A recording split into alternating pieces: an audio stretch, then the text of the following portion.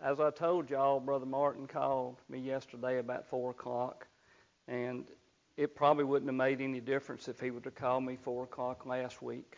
I don't know that I know how to put a sermon together. I'm certainly not a preacher or a theologian.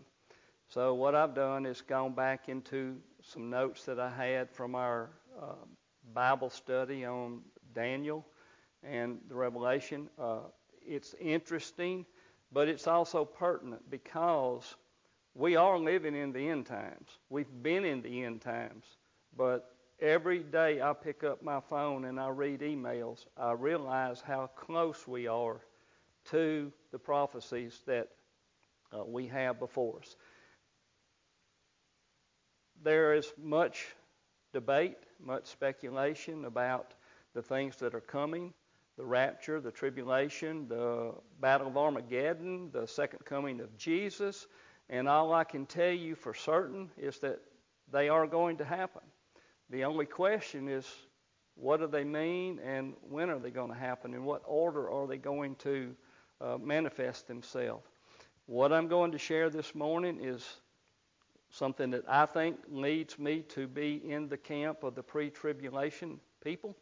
And what I mean is that the tribulation is a certain fact, the rapture is a certain fact, and I believe that the next thing that's going to happen is going to be the rapture of the church. And I believe it will precipitate the tribulation. That's my thinking. There are plenty of people that think otherwise, that it's going to come during the mid part of the tribulation and that Christians are going to have to be part of the first 3.5 years. But I need to just give you some background of what I know as far as the tribulation, and what I believe doesn't matter. The only thing that matters is that Jesus is coming back. That's for certain. And we have to be ready on a daily basis. We are going to go back into Daniel. He was given a prophecy. We know it as the 70 weeks of Daniel. And what he was doing was, he knew from older prophecies that he was an old man. He had been in captivity in Babylon for almost 70 years. We know that he was reading the scrolls, and he realized that the time of captivity was coming to an end, and he was praying to God about going back to Jerusalem and to rebuild the temple. And he knew that time was coming. He was confessing the sins of his people, the nation of Israel, and asking God to allow them to go back. Well, he's thinking in terms of 70 years. And an angel is going to be dispatched to correct his thinking. And so this gets us back to where this is the basis for what Daniel's prophecy came from. When the children of Israel entered into the promised land, God told them, go in, be fruitful, multiply, till the ground, plant crops, harvest the crops, and I'm going to bless you. He told them. He didn't ask them. He told them they could till the land for 6 years and they could harvest it. But on the 7th year, they were required to leave it fallow, to not plant anything. And he said, I'm going to bless you with a double harvest on the 6th year. And it's going to be enough to sustain you through the 7th year and into the 8th year when you can receive your next harvest. Well, that's the same thing God told the Israelites, or told Moses when he provided manna in the desert. He told them, go out and collect all you need, but don't save it. Don't try to hoard it. Just get what you need for that day, and there'll be more there the next day. And he said, on Saturday, I'm going to give you a double portion of manna so you don't have to collect it on Sunday, because I don't want you doing that. Well, some of them tried to hoard it for a midnight snack or for an early morning breakfast or whatever. Guess what? It molded and worms got into it. But on the day before the Sabbath, when they got a double portion, the manna stayed good so they could eat it on Sundays. Same thing with what he's telling the Israelites here in the promised land. But they started doing the math, and, we're guilty of it too. They said, well, heck, we can get a double harvest on the 6th year, and we'll just plant on the 7th year, and we'll be in high cotton, so to speak. We'll we'll have plenty of stuff. Well, our math and God math doesn't ever jive. And God allowed that to go on for 500 years. And he finally said, that's it. And in Leviticus chapter 26, verses 33 through 35, I'm not going to read them, but if you can go back and read these if you want any references to these scriptures. God basically tells them, I'm fixing to kick you out of the land, and you're going to be out of the land for the amount of time you owe me. You owe the land 70 Sabbaths. Well, the word Sabbath can be weekly Sabbath. It can be a Sabbath every 7 years, which is what this means, and it can even be the 50-year Jubilee Sabbath. We translate it all Sabbath. But they neglected to let the land lay fallow for 70 years of 7.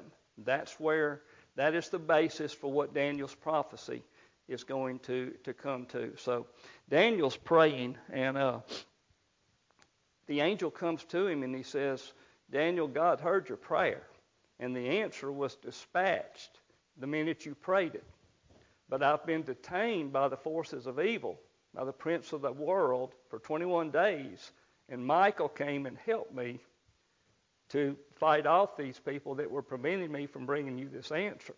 And he says, God's heard your prayer, but you're misunderstanding. It's not about 70 years. It's about 70 periods of time. And that word that we translate years, it's really a period of time. It can be weeks. It can be 7 years, which in this case it is, or 7 periods of time. So there's going to be 70 sevens, and that is where God is going to recover the 70 Sabbaths that they owed the land for not leaving it fallow. And the angel is very specific. He tells them these 70 periods of time are going to be divided into 3 parts. The first part is going to be 7 years, 7 weeks, which is actually 49 years. Y'all hang with me. The second part is going to be 62 periods of time. So, and those 2 periods are going to be contiguous. The angel's very specific, and this prophecy is 200-something years in Daniel's future. But he tells him exactly what day the clock is going to start ticking on this prophecy. And you can look all this up in Daniel 9, and the angel tells him that you will know when a decree is issued for the rebuilding of the streets and the moat in Jerusalem. Guess what? We have biblical records and we have historical records that confirm that King Artaxerxes issued that decree. We know exactly the day. They kept immaculate records. From that day to the end of the 749 years, the first period, there was something that was going to initiate the second period of 62 weeks, and I can't remember what that was, but we were told those 2 parts are going to be contiguous. It's going to be 69 years total, or 69 sevens. And the end of the second period, the description was, and the Messiah will be cut off. And I think I remember that it means that he will be no more, or he will be not. But basically what it means is that Jesus was going to be crucified and killed. And we know when that happened. And not that it's strange to believe, but it was exactly 483 years from the day that Artaxerxes issued the decree to the end of that 69th week. But there's 70 weeks were foretold, were prophesied. Where is that last week? Where is that last period of 7? It's the tribulation. Now, why did God pause the clock at Jesus' crucifixion for us. From the day of Pentecost to the day that Jesus raptures the church is known as the church age, or the times of the Gentiles. It is for us to come to know Jesus as Lord. And I'm not even insinuating that it wouldn't have happened anyway, because God had foretold this way back in the Old Testament, that the Gentiles would be saved. But the reason it happened when it did is because the chosen people of God rejected Jesus. Instead of calling him Lord, they called for him to be crucified. Now, I've got to go back even further to explain what the tribulation is for. But I'll tell you up front, it's not about us at all. It's all about Israel. It's all about the Jews. I think there's 5 covenants in the Bible, but the ones that we're most familiar with are the Abrahamic covenant, the Mosaic covenant, and the Davidic covenant. Now, the covenant that God made with Abraham and the covenant that God made with David, they are unilateral and they are unconditional. In other words, God made the covenant and there were no conditions to it. God told Abraham, I'm going to bless you. Your descendants are going to be like the sand of the seashore. He told David, you will never lack a king from your line to sit on the throne. Abraham and David could not change that covenant because God made it. The Mosaic covenant was different. It's what's called a bilateral conditional covenant. And if you remember, when Moses brought the Israelites through the desert and they came to the base of Mount Sinai, God told Moses, I want you to consecrate the priest. I want the people to take a bath. I want them to clean their clothes. I want them to purify themselves, because I'm coming down on the mountain and I'm going to give them my statutes and my laws, and you're going to give them to the people. And that's what happened. And he told him, said, put a boundary up around the base of the mountain, because if they accidentally get too close, my holiness is going to consume them. So Moses came down and he gave them the statutes and the decrees that God had given him. And the Israelite people as a whole said, whatever God says, we're going to do it. And that's actually found, this whole set of scriptures is found in Exodus 19:5 through 8. And then it's also confirmed in Exodus 24:7 through 8. But the people responded together, we will do everything the Lord has said. And they did that twice. And this is a national covenant. It wasn't a covenant between God and one man. The whole nation was responsible for agreeing to this covenant. And they did not obey, but they never could, because the national covenant covered every Jew that's ever been born for all times and in all places. The nation of Israel today, God's chosen people, are still out of relationship with God because this covenant is broken. It was a national covenant on the whole nation of Israel. They violated that covenant thousands of years ago, and they are still in violation. The tribulation is where God is going to correct that. At the end of the tribulation, God says every knee will bow and every tongue will confess Jesus is Lord. That is when the covenant is going to be restored. So, that is the purpose of the tribulation. The purpose of this gap is God's business, but we have benefited from it. But I say this, all the theologians will tell you quickly that there is nothing that prevents Jesus from coming back this afternoon. There are no prophecies yet to be fulfilled, and there's no reason that Jesus can't come back today to rapture his church. Doesn't mean he might not come back 1,000 years from now, but it does mean that there's nothing else that has to happen. He could come today as easily as he can come 10 years from now. So that's important. And I'm going to share two things that I believe that actually are important to us and that I think help me lean towards a pre-tribulation rapture. Now, as I said earlier, the church age, which we are known as the church age, but we are also, as Christians, we are known as the bride of Christ. Jesus made that analogy himself. He said the church is his bride and he is the groom.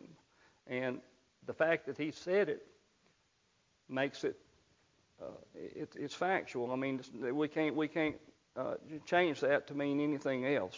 We are the church, but the church is his bride. And I just want to tell you, I realized something, I don't know, in the last couple of years that it's just brought me to my knees. What an honor. What a privilege that is to be the bride of Christ. And I never thought about it, but the patriarchs, Abraham, Isaac, Jacob, Moses, Noah, David, they were heroes of the faith, but they are not the bride of Christ. The people that are going to die, the millions of people that are going to die in the tribulation saints, they're not the bride of Christ. We hold a special place as the bride of Christ.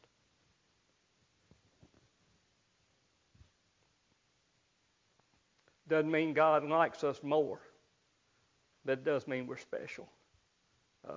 And that has affected me. Now,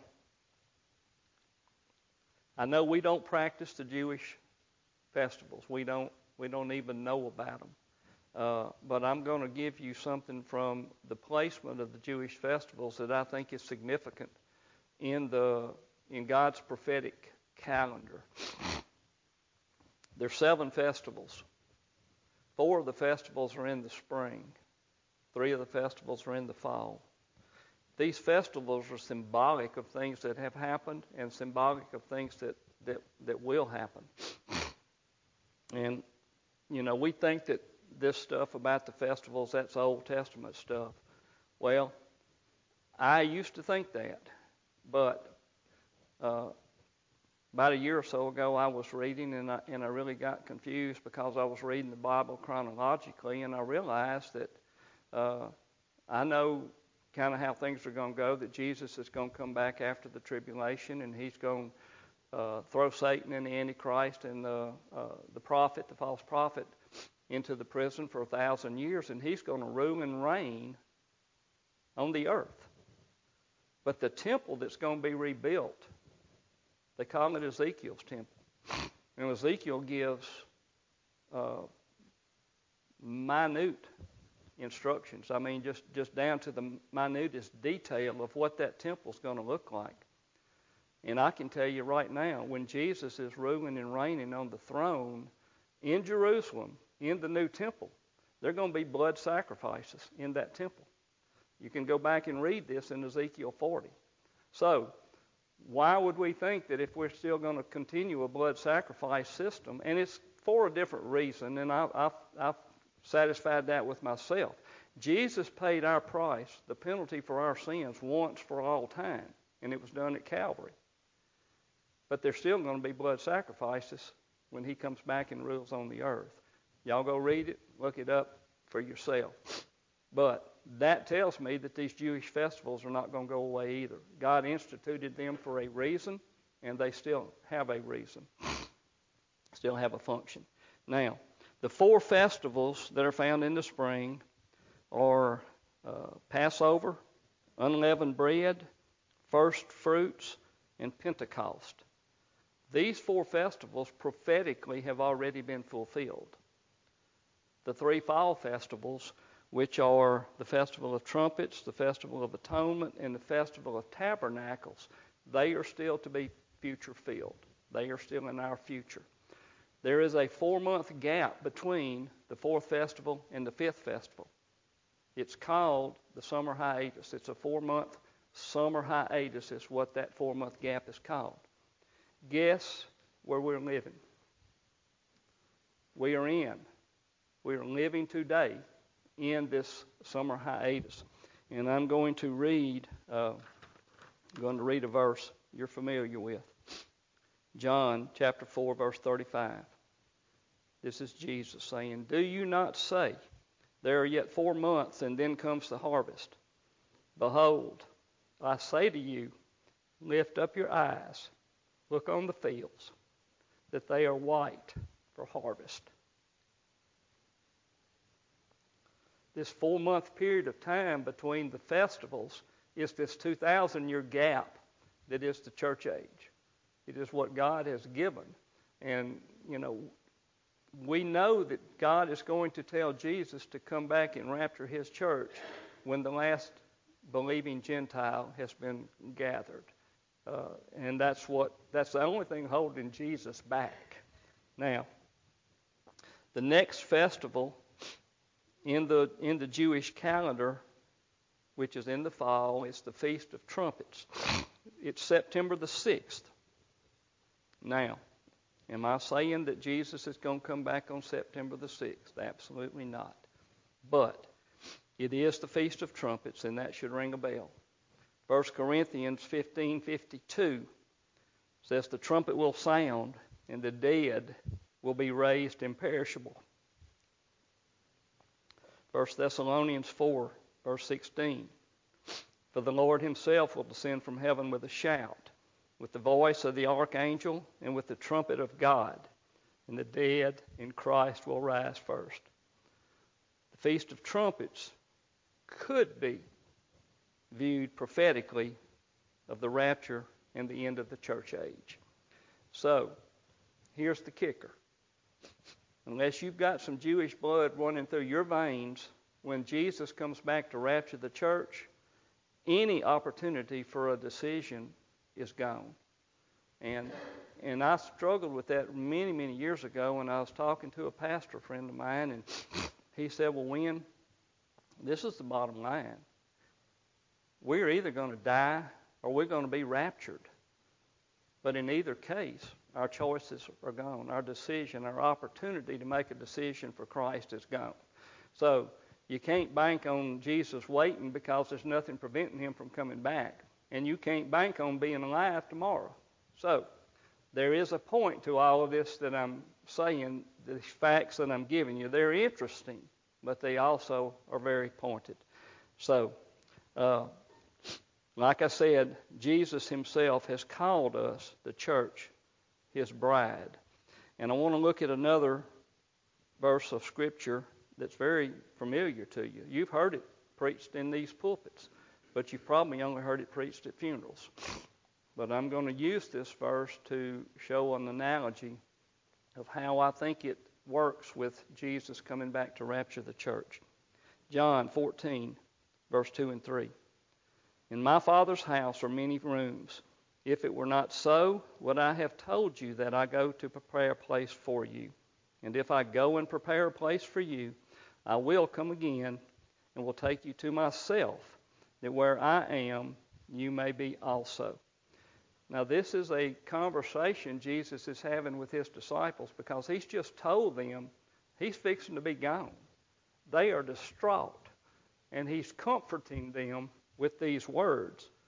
But what we hear and what they hear were two totally different things, because what this is going to be associated with a traditional Jewish wedding ceremony.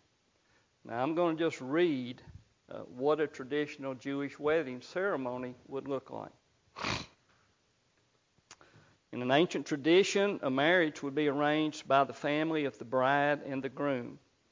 Specifically, the father would send a servant to locate a suitable bride for his son. We've seen this in the past. Isaac sent his servant into his tribe of his people to find a bride for Jacob. And that is the way things were done. They are probably still being done this way with traditional Jews. So the servant visited the prospective bride at her family, at her home. A negotiation would follow, gifts would be exchanged, a price would be paid, and the covenant was established.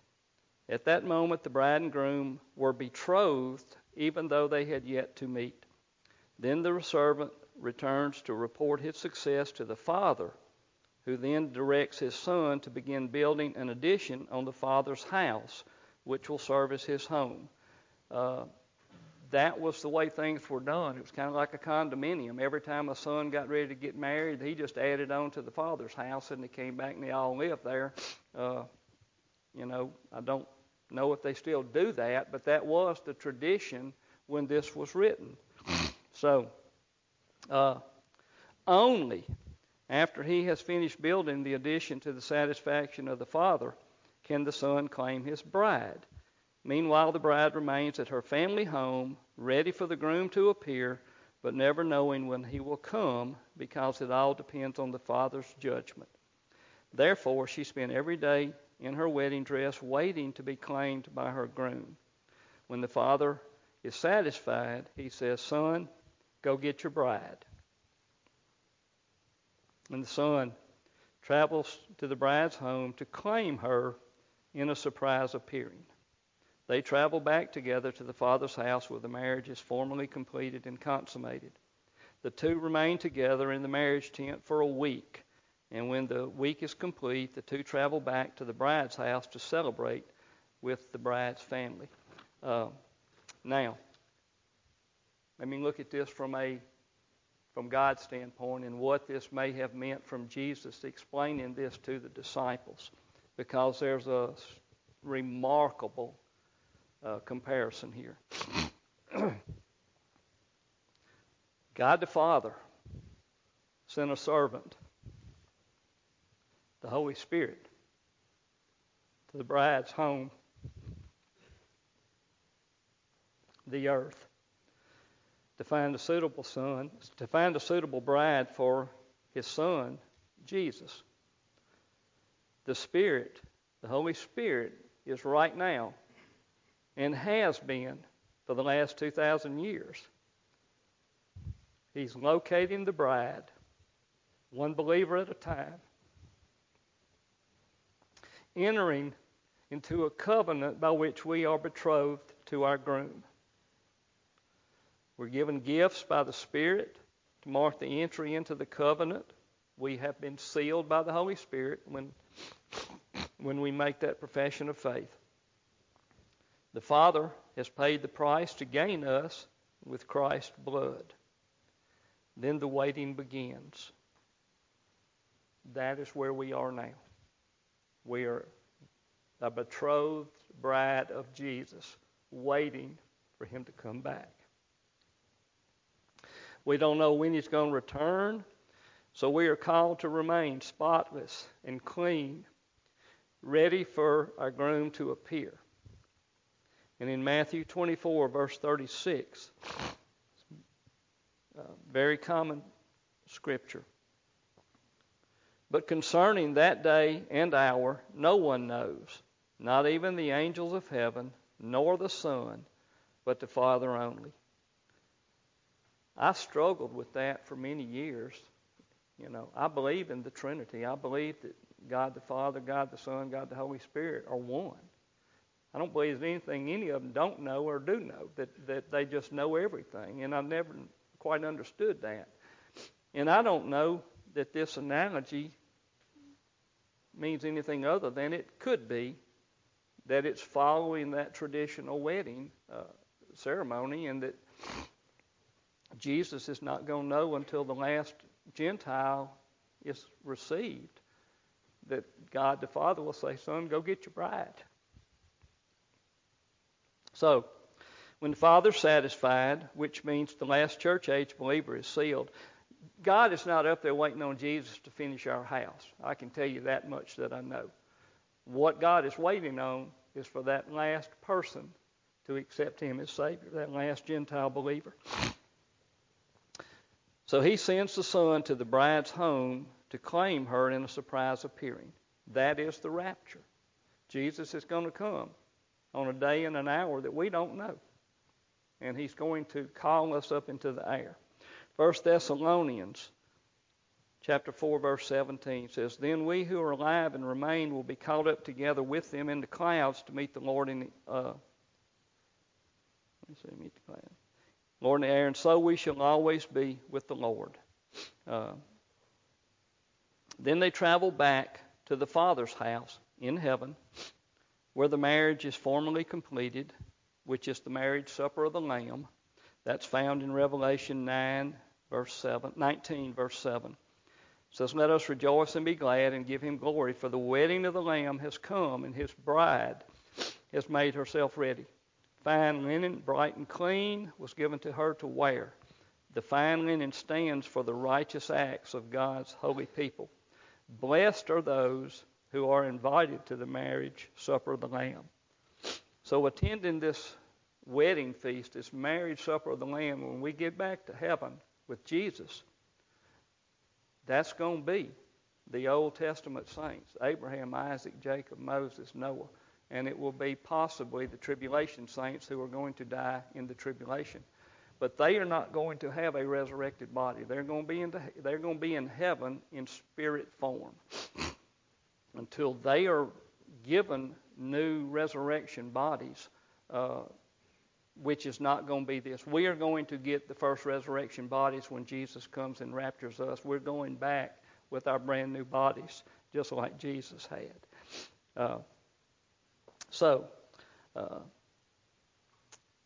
The marriage supper of the Lamb is a glorious celebration of all who are in Christ. But just like in the scenario of the traditional wedding, it says, the two remain together in the marriage tent, which is in heaven, for a week, which is the tribulation period. We know from Daniel's prophecy that a week equals a year, so a day equals a year, so a week is 7 years worth, which is the tribulation period. When the week is complete, the two travel back to the bride's house, that's back to the earth.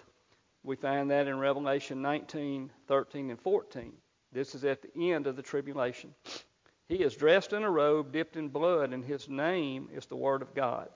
The armies of heaven were following him, riding on white horses and dressed in fine linen, white and clean, to celebrate with the bride's family.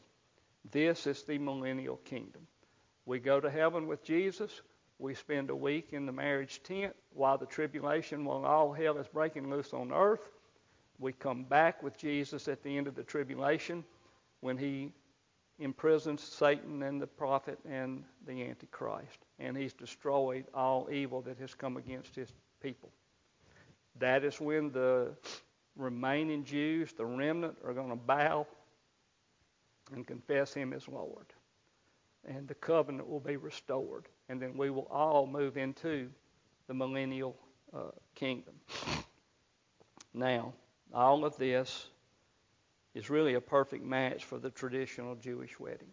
I can't find anything in here that doesn't match almost perfectly. And I was already in the pre-tribulation camp. That doesn't mean anything except that's just the way I have seen it. And I've looked at it from a logical standpoint. Well, God doesn't operate in logic, and I know that. But when I read this about the marriage and the marriage supper of the Lamb, and then us spending a week with Jesus in the marriage tent, that's basically saying to me that we're going to be raptured out of here. We're going to go up to heaven before the 7 years of tribulation began, and we're not coming back until it's over. Now, how much of that is just wishful thinking, I can't tell you that, but that's the way I hope it goes, because I can tell you this much: you don't want to be here the first year of the tribulation or any other year of the tribulation. It's the worst thing that the earth has ever seen, ever will see. Now, there are plenty of people that don't feel this theology or don't see it this way, and I'm not telling you that you need to either. I'm giving you these things that I have run across that have helped me make my own mind up. So There was one other thing I want to mention, and I really had never thought about it until I got into this. It's found in Matthew 26, verse 29. Jesus says, "But I say to you, I will not drink of this fruit of the vine from now until that day when I drink it new with you in my Father's kingdom." And according to this commentator, the Lord actually suspended his last Passover with the disciples with an undrunk cup of wine. And he is going to drink it new with us at the marriage supper of the Lamb. So that's the facts that I have, and like I said, I wouldn't argue with anybody because I don't know, but we all have to have some kind of thought process as to what we think and what we believe. And I know he's coming back. If he comes back at mid-tribulation, then that's just what God ordained, and that's what I'll accept because I don't have any choice really. But let me conclude. It's time, but I just want to wrap this up to say this, because this is the part of the sermon that I think most Baptist churches have. It's not just interesting facts. There is a point, and I'm fixing to make that point. There's no doubt that God knows who belongs to him and who doesn't. We're supposed to know, but I know plenty of people that even question their salvation and they're not sure. And I know this also, that, and I've mentioned this before, that many mainstream pastors, Billy Graham, David Jeremiah, Charles Stanley, Adrian Rogers when he was alive, all of them have made the statement that somewhere up to 80% of the people that are sitting in pews across church are not saved. Now, that's something for us to be concerned about. And I'm not saying this to scare anybody, but you can't look at me and know whether I'm saved, and I can't look at you and know whether you're saved. It's a personal thing between each individual and God. But what I do know, and I ran across this in this Revelation study, that, and it's just a mental picture for me, but there is a fine line that separates a saved person from a non-saved person. And that line is so fine, it's not even perceptible to a human. Only God knows where that line is. You can't stand on top of the line. You can't straddle it. You're either on one side or you're on the other. It's that fine of a line. And the only thing that separates someone who is almost saved from someone who is barely saved is one step. And it's important that we don't succumb possibly to one of Satan's lies. Satan doesn't need to go out to the bars and to the drug cults and all of this stuff. He doesn't need to go to the houses of ill repute to find people and take them down to hell. Satan does his best work in our lives, in our families, and in our church. And how easy would it be for Satan to convince me, when you teach a Sunday school class, you've been a deacon for 20 years, you're standing in the pulpit this morning, you're preaching, you're speaking, and you got it made, brother. Well, what if I'm just almost saved and I never took that last step? Because to look at somebody, to look at them from an outward appearance, there is no difference between someone who is just one step away from being saved and someone who is one step having been saved. And I'm just saying, if you don't know, if you're not sure, do not fall for that scheme of the devil and let him take you to hell thinking that you're okay. Now, I mentioned this before. I think everyone in here has probably seen The Chosen. And Nicodemus was somebody that I grieved over because Nicodemus knew who Jesus was. He knew who Jesus was. And the chosen portrays him. When Jesus is fixing to leave with his disciples, Jesus had called him, "Come, follow me." Nicodemus stood around the corner, kind of peeping over at the disciples getting ready to leave. He had given them a big bag of money, but he would not take that step around the corner to go with Jesus. Now, that's sad. And I mean, you can't watch that and not feel what Nicodemus was struggling with. But God was gracious, and we know that because Nicodemus was given enough time, he eventually took that step and stood for Jesus regardless of what the costs were. And my concern, and to finalize this, all of these things are interesting, but that line that I'm talking about is an all-important line. And if you don't know for sure, without a shadow of a doubt, that you are on the right side of that line, then don't take a chance, because I can tell you for certain, no one can promise you tomorrow. No one can promise you next week. So we don't have a pastor, but if Jackie has a song of invitation or something to do, I will stand down here. If there's a concern, if you want to speak to me, I'll do what I can, and I can certainly lead you through the prayers and the understanding of what it means to accept Jesus. There's plenty of deacons in this church. There's pastors everywhere. Just don't let it go undone. Bow with me. Heavenly Father, we thank you for who you are. We thank you for your faithfulness. Lord God, I thank you this morning that you've held me up. And I pray that the words that have been spoken have been received.